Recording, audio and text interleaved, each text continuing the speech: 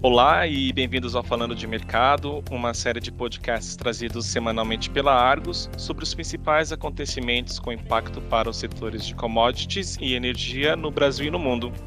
Meu nome é Alexandre Melo e eu sou repórter da publicação Argos Brasil Combustíveis. No episódio de hoje, eu converso com Luiz Osório Domucel, presidente e fundador da 3tentos, empresa gaúcha de distribuição de insumos agrícolas, originação de grãos e esmagamento de soja, sobre quais são as perspectivas da companhia para o agronegócio e o setor de biodiesel em 2022.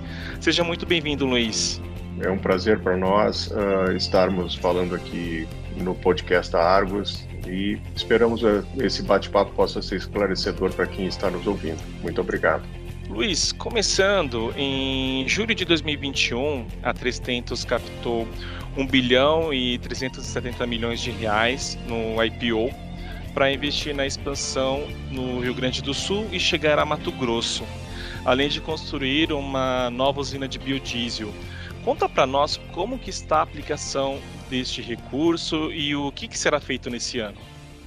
Bem, Alexandre, foi julho do ano passado, como tu falaste, e foi bem, assim, um projeto muito bem aceito pelo mercado, pelo investidor, né, nessa entrada do agro na bolsa, vamos dizer assim, os papéis hoje da 3tentos que representam um ecossistema completo, né, desde da semente até um produto acabado, no caso um farelo, mercado interno ou externo, um óleo, mercado interno ou externo, e mesmo o biodiesel, que é um produto que nós agregamos valor em cima do óleo vegetal. Nós temos um plano até final de 2025, um projeto bem estruturado, bem planejado, com uma capacidade de execução da empresa muito boa, né, que é onde nós colocaremos 22 novas unidades de negócio no Rio Grande do Sul, né, essas unidades que possam fazer a venda de insumos, a originação de grãos e esse grão, no caso da soja, ser direcionado para a indústria. E no Mato Grosso, uma planta de crush de soja, né, produzindo farelo, óleo e casca, e através do óleo, uma usina de biodiesel. Além disso, mais 8 unidades de negócio na região da BR-163. O ano passado, nós colocamos, o projeto inicial era para ser colocado 6 unidades de negócio no Rio Grande do Sul. Nós conseguimos acelerar um pouco e colocamos 7. Abrimos uma unidade no Mato Grosso, ou melhor, potencializamos ela já estava aberta em Sinop, e esse ano nós colocamos mais 2 unidades no Mato Grosso, uma em Matupá e outra em Sorriso, das 3 que são projetadas para esse ano. Nós devemos colocar mais 1 ou 2 ainda no Mato Grosso e serão mais 4 aqui no Rio Grande do Sul. E a empresa, com isso, ela aumenta a sua participação, o seu share no mercado de insumos agrícolas, além disso aumentando a originação de grãos e, obviamente, suprindo a nossa necessidade de soja para as indústrias. Dentro desse projeto, como que vocês estudam a diversificação da operação da 3tentos? Vocês estudam, por exemplo, produzir também etanol de milho? Estudamos, obviamente, né? A 300 é muito diversificada, ela participa praticamente na cadeia toda na linha de soja. Já estamos hoje na comercialização na casa de 400 mil sacos de sementes de soja, sempre introduzindo cultivares novas. Como nós originamos milho tanto no Rio Grande do Sul quanto no Mato Grosso, nós, obviamente, no campo do planejamento ainda, nós temos, assim, possibilidades de fazer uma industrialização desse milho, produzindo etanol e, obviamente, também o DDG para comercialização como ração. Como brasileiro, enfim, uma pessoa ligada ao agro, eu acho que a nossa potencialidade como país para variar nossa matriz energética, para aumentar essa possibilidade, ficar menos dependentes de outros países. O Brasil, com um país que produz 130, 140 milhões de toneladas de soja, o maior produtor mundial de soja. O Brasil com o maior rebanho bovino do mundo, né? Nós não produzirmos um combustível renovável através dessas nossas potencialidades seria, no mínimo, pouco inteligente. Você mencionou agora sobre a originação de grãos, que é algo importante dentro da companhia, e eu queria perguntar para você como que a quebra de safra causada pela estiagem no sul está impactando as operações da 3tentos?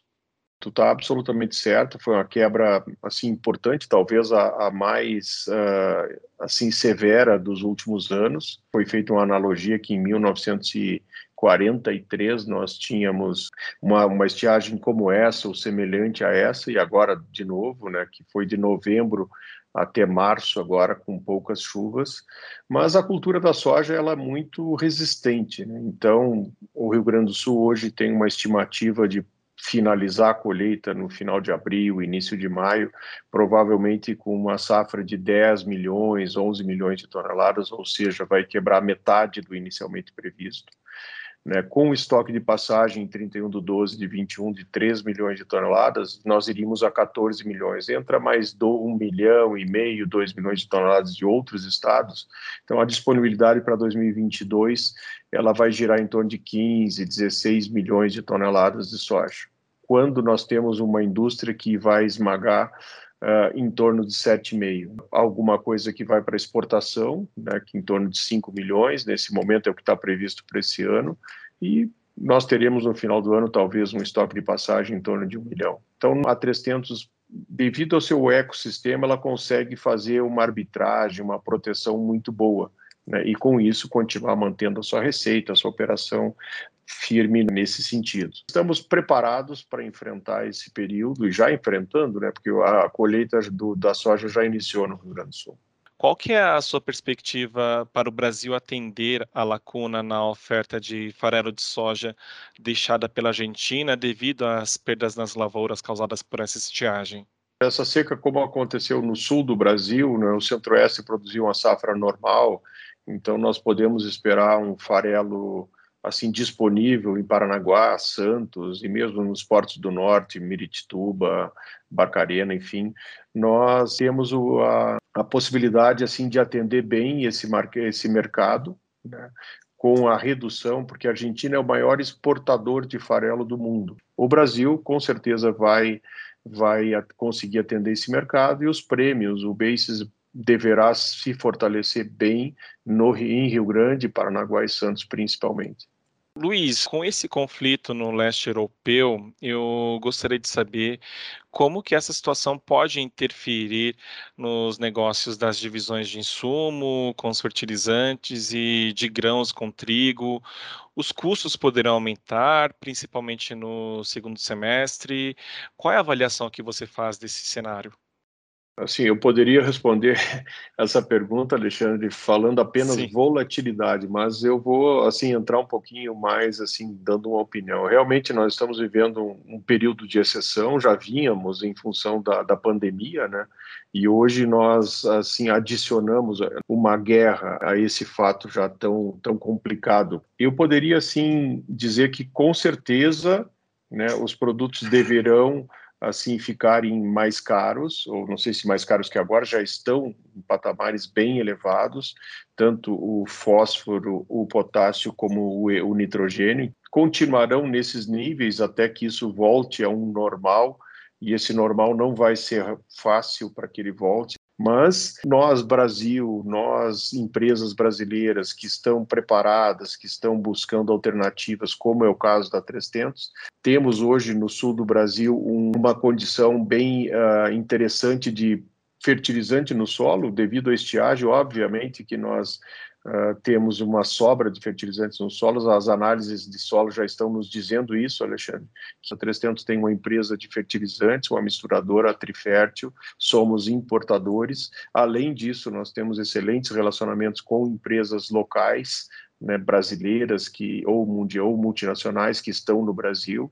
Então, estamos com o fertilizante da safra de inverno, todo ele já internalizado no Brasil, e da safra de verão já muita coisa em casa, alguma coisa já planejada, chegando, né? E vamos racionalizar o uso desse fertilizante. Quando eu falo vamos, é o produtor vai racionalizar esse uso, essa utilização, tanto no Rio Grande do Sul quanto no Mato Grosso, para que ele tenha uma adubação adequada para se ter uma produção razoável.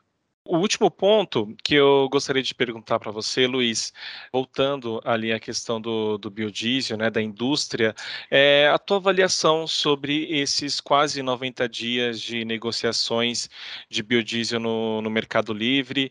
A empresa optou por negociar o produto no mercado à vista nos 2 bimestres, certo? E eu queria Sim. saber o que você acha desse novo mercado.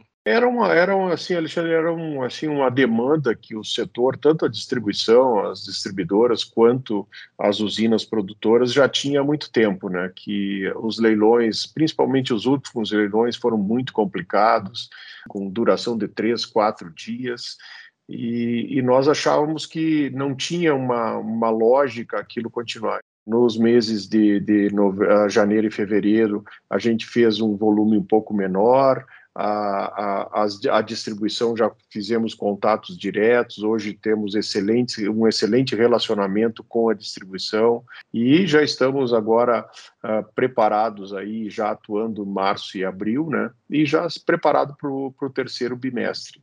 Sabemos que essa continuação do planejamento da distribuição e da produção é importante, né? E obviamente que a gente tem hoje um acompanhamento. A Argos, vocês estão tendo um papel importantíssimo para nós, né? A nossa referência, a nossa base, tanto para a distribuição quanto para as usinas produtoras, e nós, obviamente, que vamos fazer sempre um negócio que vai suprir todo o nosso custo e, obviamente, uma margem em cima. E a distribuição entra também buscando suprir a sua demanda, e, obviamente, tentando colocando esses 10% e nós na expectativa que isso possa voltar a crescer e o Brasil possa, sim, se tornar um país referência na produção de combustíveis renováveis como etanol e biodiesel.